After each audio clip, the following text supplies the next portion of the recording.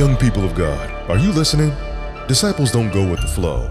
We're in the world, but we're not of it. We don't leave this place the way we found it. Through Christ, we turn the world upside down. It's The Uproar, coming July 26th through the 28th to First Arena in Elmira, New York. The Uproar. This conference exists to ignite your passion, define your calling, and launch you to action for the kingdom. Experience incredible worship, breakout sessions, and messages. He wants those people saved just like you want them saved. We need to return to this heart of, even though I can't see how my school's going to be changed, at your word I'm going to preach. At your word I'm going to do what you've asked me to do. God, at your word I will. Plus concerts with artists Cannon and Gavi.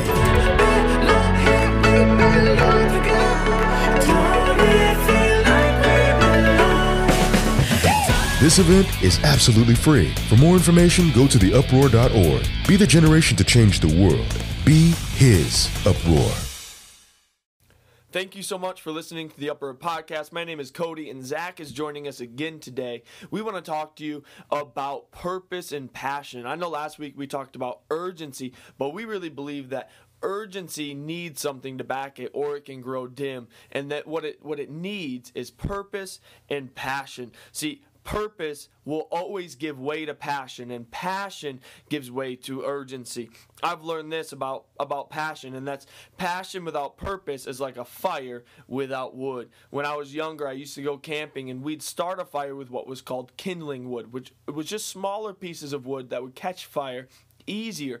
But we wouldn't just start it with kindling wood. We would have to then add extra wood on top of it to keep it going. And unfortunately, a lot of people, they're passionate about things, but they have no real purpose behind it. And that passion goes away and dwindles quickly. We've seen it at conference. We've seen it at great services. We've seen it a lot. And we want to make sure that people have real purpose. That way, their passion does not dwindle, but they can keep doing what God called them to do and be who God called them to be. Also, on the flip side, purpose without passion is like a fire without wind. We know that a fire that does not have air will go out. And unfortunately, we've seen a lot of people lose focus on their purpose, and they don't actually complete what God had called them to do because they lost the passion for what God originally instilled in their heart. And we know that every single person that is alive, if you have breath, you have life. If you have life, you have purpose. And if you have purpose, you have access to power. But we know that you have breath, and that's how you're listening to this very podcast right now. And we want to encourage you that God has a mighty purpose for you. We're going to talk about that a little bit more in depth for the rest of the podcast. One thing we see in this generation is that we have an entire group of people walking around thinking they have no purpose. We have an entire age of people that believe that they're here simply just to exist, that they can't make any impact around them, they don't have any say in major decisions that are made, they have no pull in their local community. But what we're trying to do is instill a sense of purpose into this next generation, to let them know that the major decisions haven't been made by the people above them, that the level of impact didn't stop when they were born, but that these truly can be the ones who have turned the world upside down. And you see, the thing that's so concerning about not having any purpose is that if you walk around your entire life without thinking that you have a purpose, you can simply exist, make no difference, and let an entire generation go by the wayside. But it doesn't just stop with identifying your purpose. The next step in that is really walking out that purpose, to bridge the gap between learning your purpose and seeing the final scene come to pass. And we really see a great example of that when Joshua was leading the Israelites around the wall of Jericho. You know, how many times would we have to circle around the wall before we thought, this is mundane, this is meaningless, and it has no power or effect for the goal that we're looking to accomplish? But, you know, it had nothing to do with walking around the wall. It simply had to do with obeying what it was that they were called to do in that season. And you see, a lot of people, that's where they end up. They circle the wall 2 and 3 and 4 times, and before they finish what they're called to do, they give up. They don't finish. They back down, and they leave an entire group of people by the wayside from it. And you know, Cody, I know you see this a lot working with the students and just seeing people who have no hope. They have no real vision of the future. And you see, that's one thing that we want to cover today, is that vision is what sustains. Vision is what lasts. See, dreams are man-made. Dreams begin and dreams end. But vision never stops. Vision cannot die. Vision cannot be left behind, because when true vision is birthed into your heart, it's not something that can just be convinced away. That's good. That's good. And honestly, it's got to be created in prayer. I see a lot of people where they see something cool on Instagram, or they go to a conference and they hear a really good message, and now they're excited about a certain topic. But it really has to come from the Lord. The Lord really has to speak to you. And that's why youth pastors and your senior pastor and everybody else really preaches hard to you that you need to spend time with Jesus. And we believe it, because when you can hear from the Lord yourself, He'll say some crazy things that will absolutely change your life and give you real purpose. We find this in Judges chapter 6 with a man named Gideon, and we know that in Judges chapter 6 it was wild time where the Israelites were being robbed and their harvest was being stolen. We find a man named Gideon in a wine press crushing up wheat so he could make bread and eat and live. And it's wild because he was hiding. He was in a fearful state, and the Lord spoke to him and He said, "Mighty hero, the Lord is with you." I don't know many mighty heroes that were hiding from the enemy making bread, but the Lord spoke something to him that was different than where he currently was. And the Lord started to speak purpose to him and what to do. And it's crazy because we like to pick on Bible characters for their mistakes, but oftentimes we have the same kind of things, because He said, "The Lord is with you." And he answered, said, "If the Lord is with us," see, He's not always talking about us. Sometimes we got to step up and take responsibility for what the Lord has said individually to me. We got to stop looking at the wholeness and saying, well, my church should have done this and my youth group should have done this. No. The Lord is talking to you and what you need to do. But he said a great question and statement. He said, if the Lord is with us, where are the miracles the past generation spoke of? And we know that when you're really living in purpose and God is moving in your life, that you'll see the hand of God. We know this generation is seeking for the hand of God, and they want to see God move. And they know God's alive, but they want to see Him move in a mighty way like they've seen in the Bible. And we know that the proof of God is His mighty hand, and we believe that when you're in purpose, you can see the mighty hand of God. And it's cool because God kept talking to him. He said, "Go with the strength you have. I am sending you."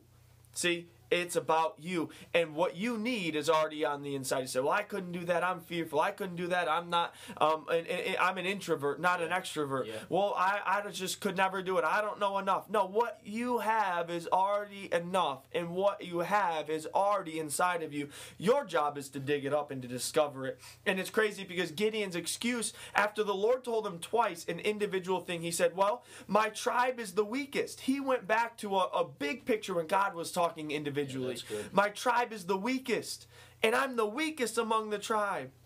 See, Gideon was still looking at us, but God was making it personal. See, God has said in the New Testament that you're more than a conqueror. He said that all authority has been given to you. He said that you overcome by faith. We know that God has placed mighty things inside you, and we got to stop proclaiming what our family tree might have been, because I've heard people say it like this. They said, when you come to Christ, you leave your family tree and you join a new family tree. And maybe your family was alcoholics. Maybe your family didn't go for purpose. And maybe your family hasn't served the Lord. And maybe your students are in a bad place. And maybe you're serving a place that doesn't have a lot of resources. But I want to guarantee you, because what the Bible says, it is completely opposite of where you are. The truth is, where God has called you to be is who you really are. And we're excited about that. And when you come to Christ, you're a part of a different family tree. Stop blaming other people. Stop blaming past circumstances, and realize that if you will start to believe what God has said and start to live purpose, He will use you in a mighty way. I found this. God uses ordinary people to do extraordinary things. I really like that thought about God is speaking to you. It really brings me back to when you read about Samuel saying, "Speak, Lord, your servant is listening." But I think we drop the ball there. We all say, "God, I'm listening. Tell me something. Speak to me, Lord. Show me the way. Lord, give me a purpose. I'm listening." But what is it that we're going to do when we hear what it is He says? Yeah. You know, because if you really expand on that text there, what He's actually saying is, "Speak, Lord, for your servant is listening and ready to obey." But a lot of us stop at just listening. But no difference has ever been made by someone receiving a bunch of information and never letting it back out. You see, no great revivals have ever started because someone had an idea that they kept to themselves. No great revival, no great change in history has ever been started because someone got a revelation of something and refused to share it with other people. It all stems back to where we ended last week. When you have an urgency for what it is you're called to do, it will captivate your thoughts. It'll consume your life. People who are most effective with their call become obsessed with their call. Yeah, when you're obsessed with something, you can't put it down. You can't think about something else. Your focus isn't divided, but you become completely consumed with what it is you're called to do. And honestly, we believe this message. That's why we're sharing it. This is why we hold conference. This is why we're in schools, because people need purpose.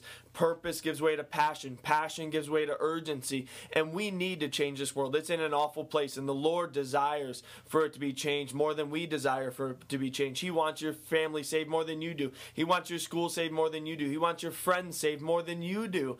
And we need to become passionate and urgent because we have a purpose from heaven that we found from God. Not from man, but we found from God. And there's a really easy litmus test that I'll leave you with. Here's the difference between from man or from God. If it's from God, it will be pleasing to Him. If it's from God, it will advance His kingdom. If it's from God, it will be beyond what we can do on our own. And if it's from God, it will be encompassed by godly priorities. But if it's a man idea, if it's an idea we've dreamt up, it will be to impress man. It will be for personal advancement. It will be something we can do through our own hands.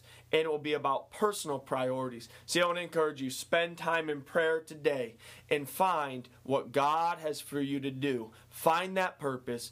Wrap it up in passion and allow urgency to drive it every day of your life.